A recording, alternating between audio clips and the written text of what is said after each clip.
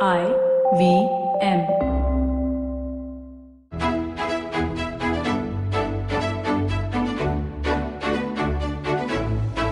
BQ Big Decisions, the Bloomberg Quint podcast that helps you make the right financial choices.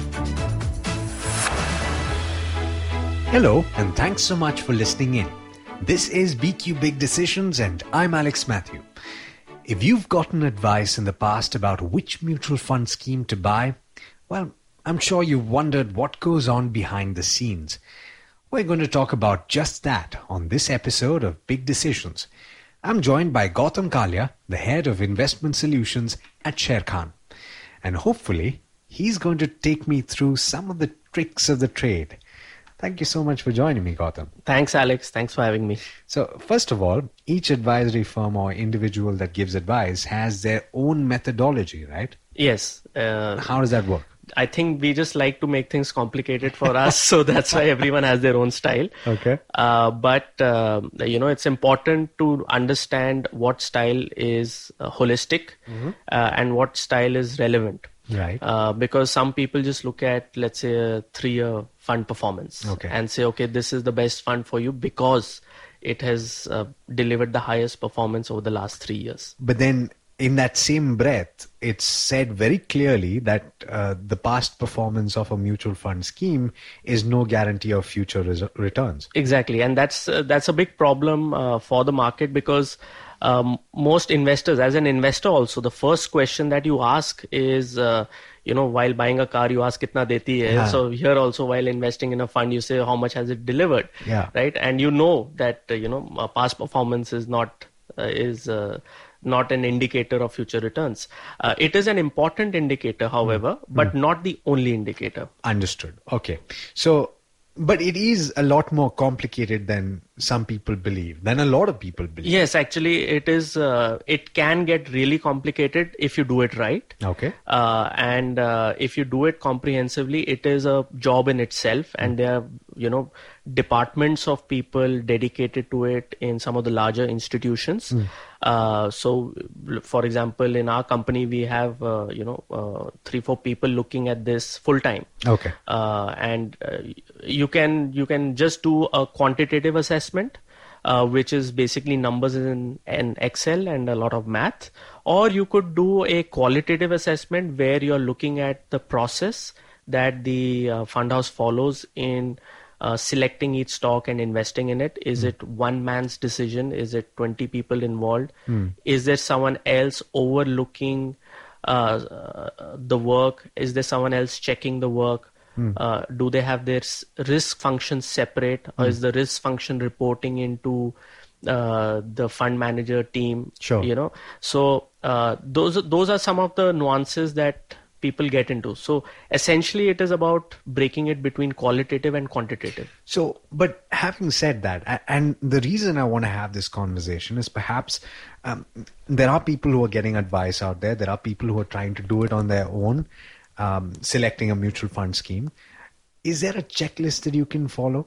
Yes, absolutely. I think the simplest way to look at the checklist is go to an advisor you trust. And as long as you get the assurance, or if the advisor can explain to you quite well his selection methodology, which sounds robust enough and comprehensive enough, then it makes sense to go for it. So this is the simple way of just taking it. And perhaps if you haven't done that, and if you're listening to this conversation, you can go back to your advisor and understand whether or not they're doing exactly all of these things. Right? Because your advisor may just be selling to you what is the most lucrative for him. Maybe that is his fund selection methodology. Sure. So you really need to understand once what is the fund selection methodology. And once you understand, some people are extremely transparent. Some people put it in black and white. Some distributors say that this is how we say that these are the funds we like, for example. Some people follow a black box method, saying that, this is our secret, this is our trade secret. We don't want anyone else to know how we do it. Sure. So you have different styles in the market, and fund selection can be extremely proprietary in terms of what they do, what goes on. So the basic checklist that you can go with, which is the next level beyond just the simple way, is to understand whether there is a qualitative approach and a quantitative approach, or is it just one or the other? Okay. Right. Most people follow just the quantitative approach because it's easier.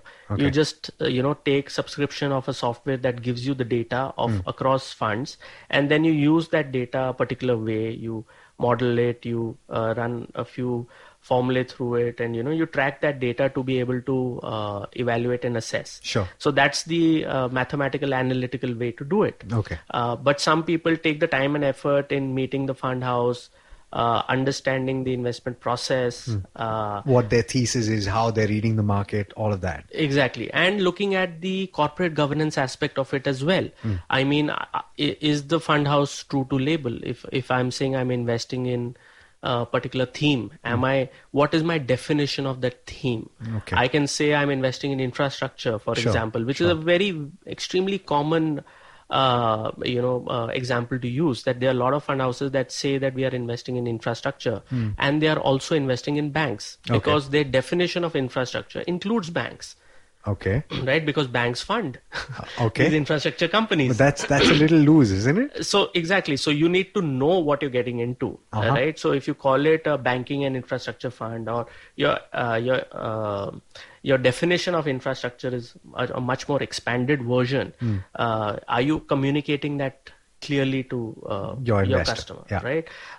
That is one assessment, one check. The other check you could look at is seeing whether the risk function works independently. Do they even have a risk function, the Okay. fund house? What does that mean? So a risk function is, so I'll try not to get too technical here, but all fund managers work on a budget, a risk budget, saying that you can't take more risk than X. Okay. Right. And the way you are talking about returns, that way you can mathematically measure risk. Okay. And you can't cross a particular budget. Okay. But sometimes you end up crossing the budget because of market movements. But how do you come to know that? The investor or the investor or you mean the distributor? Yeah. Because the data can tell you if when there is a spike in volatility, which is the measure of risk. Understood. And is there a function internally which is independent that evaluates this on an ongoing basis and raises a red flag saying that you've been breaching your risk budget for the last 2 weeks. Okay. We understand that the market is much more volatile now, but you need to reduce your risk a little bit Understood. now. Right? Okay. So do you work with the risk budget? Because I can give you a higher return by taking more risk. Okay. I mean, you can always double your money by going gambling. But equally, you could lose all your money exactly. as well. So that the amount of risk you're taking is also extremely important, especially for long-term investment. Because if I take short-term risk and I'm able to deliver outperformance, sooner or later that risk will catch up to me and reflect on my longer term performance. Sure. And people may not be able to understand or recognize that. Understood. So it's a way of protecting our clients and investors that the distributor's job or the investment advisor's job becomes that much more important as far as fund selection is concerned. Right. So that becomes the qualitative aspect. That becomes the corporate governance aspect. Is the risk team reporting into the fund management team, or do they have their own vertical? Because essentially, if my boss is the same guy I'm policing, there is it's not very clear. Then I can get influenced very easily. Understood. So those are some of the qualitative aspects people look at. Some distributors even go to the extent to see and evaluate the IT infrastructure in place. Okay. To see whether the IT is secure, is it on the cloud, is it offline completely, how protected is it, what is the ability to make trades during different unusual market conditions. So those are the kind of who's managing the cash. Right. Where is the custody of the money? Wow. So there are several aspects to this that go beyond the functioning of a particular mutual fund scheme. Yes, and it's not just looking at the last 1 year performance, right? Oh, this is the top performing fund, so I might as well. So Understood. Qualitative, quantitative. This was the qualitative aspect. On the quantitative aspect, most distributors worth their salt look at least rolling returns. Okay. They don't look at just point to point returns, which is 1st Jan to 1st Jan. 1st Jan 2019 to 1st Jan 2020 is point to point, right? Depending on your luck on that day, your return could be Different, 10% or 15%, right? So people look at rolling return analysis, look at obviously risk adjusted return measures, look at batting averages, look at other statistical measures to see what is the consistency of delivery, so that an investor investing on the 10th of a month versus the investor investing on the 15th of a month, the return differential is not too high. Right. Or investing in the first half of the year, second half of the year, first half of the month, second half of the month. So different time periods. So that becomes another way to evaluate and assess. Okay. Now we've taken our listeners through quite a few of the things that a firm looks at when they're choosing a mutual fund scheme. And the way that I see this and the way that I hear this is that a lot of these are specialized, and you would obviously not be able to do this as an individual. But having said that, are there still things that an individual can look at when they're looking at a mutual fund scheme? Or if their advisors are saying, hey, you know what, this is a list of 5 schemes that you need to consider? Yes, I think the easiest thing to do is ask the advisor what is his research process. And what are the things that he's taken into account. And if they cover qualitative and quantitative measures, then at least that there is a more robust approach methodology being used. Sure. And if you can enumerate a few of those examples, and if they are covered in some of the points that I've made, then yes, I think that is a very easy way to kind of understand and get yourself that reassurance that, fund selection is good. Yeah. Because you may end up investing in funds that are not the best performing funds. You may end up investing in funds that will not necessarily give you the best performance. Have you gotten questions like that? Oh, yes. All the time where, funds where investors ask us, oh, you are recommending this fund, but this fund is not even in the top performing funds, And the objective really of the research process is to make sure that you give maybe the top quartile performance funds in the future, which are able to give at least better than market, better than category performance over the long term. The research objective is never to tell you, okay, if you invest in this fund today, 3 years down the line, this is going to be the best performing fund. Because the best performing fund is not what the objective is. The objective is to get a top quartile fund. Yeah. If you're able to get a top quartile fund, then you've done your job. Yeah. Really. And if you go to some of the online resources where fund selection is not a robust process, and then you look at their ratings and then come back to your distributor saying, that distributor, that site is telling me it's a 5-star rated fund. Really look at how has it given it a 5-star. Sure. Because some of them just look at 1 year performance and say, okay, best performer for the last year, that's why it's a 5-star. But there's much more going on. So these are some of the factors that one should look at, and also on the debt side. The process can be completely different, because debt side you could look at obviously the kind of risk you're taking, because some funds are delivering, let's say, 1% more. Now they could be delivering that 1% more because of fund manager expertise, but they could also be delivering that because of the higher credit risk they are taking. Okay, so or the higher market risk they are taking. They're buying papers, basically debt that is lower rated and therefore higher risk. Correct. They are buying debt that is lower rated. They are buying debt that is less collateralized or lower in the pecking order in terms of free payability. So those are smart ways where fund managers can deliver higher returns. And some fund houses are very proud of their selection methodology and selecting some debt papers where they are able to squeeze out that 0.5%, 1% more return for their investors by taking this perceived higher risk. So really it becomes a matter of a judgment call to see. So it should be not necessarily a red flag, but it should essentially be something that you should be looking at. If somebody's saying, hey, here's this debt mutual fund that's giving you 2 percentage points or 1 percentage point more than everybody else. Exactly, because naturally, whenever you hear that as an investor, you believe that, it's the fund manager and he's done a fantastic job. Sure. And that's why the fund is delivering, higher return.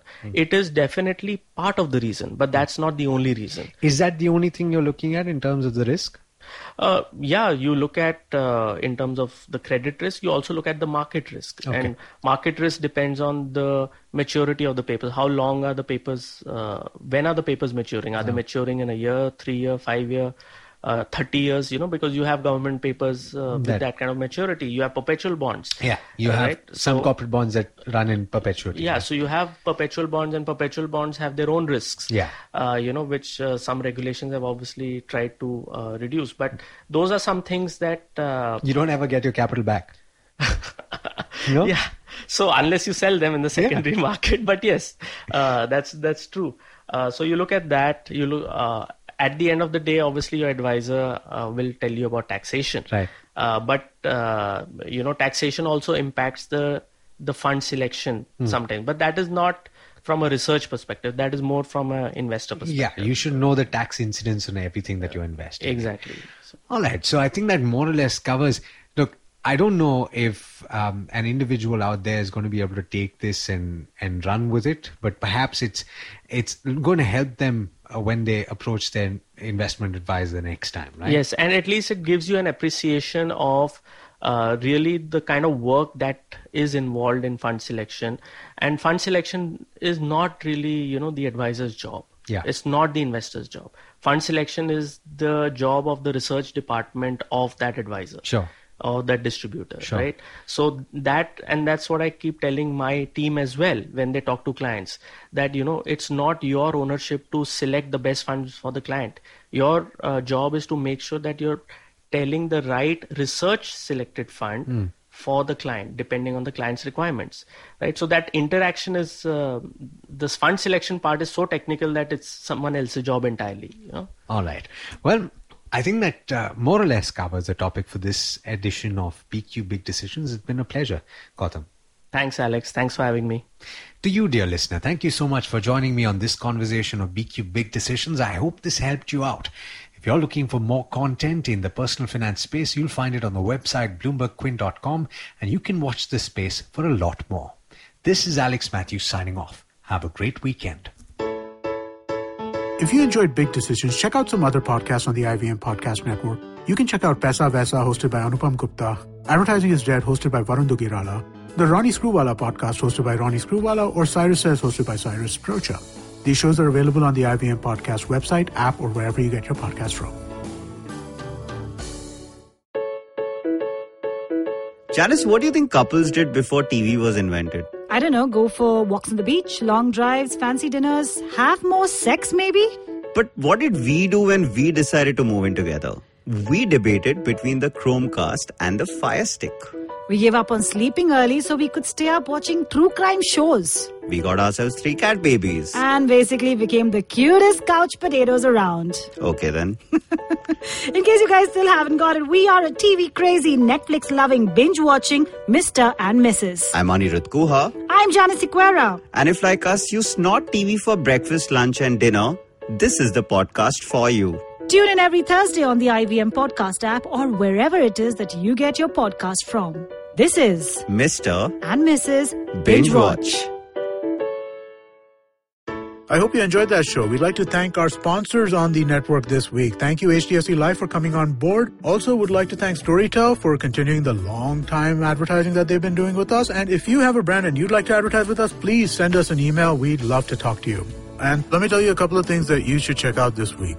On States of Anarchy, Humsini talks about the Brazil-India relationship. On Agla Station Adulthood, Ayushi and Ritasha talk about pleasure, sex, and much more.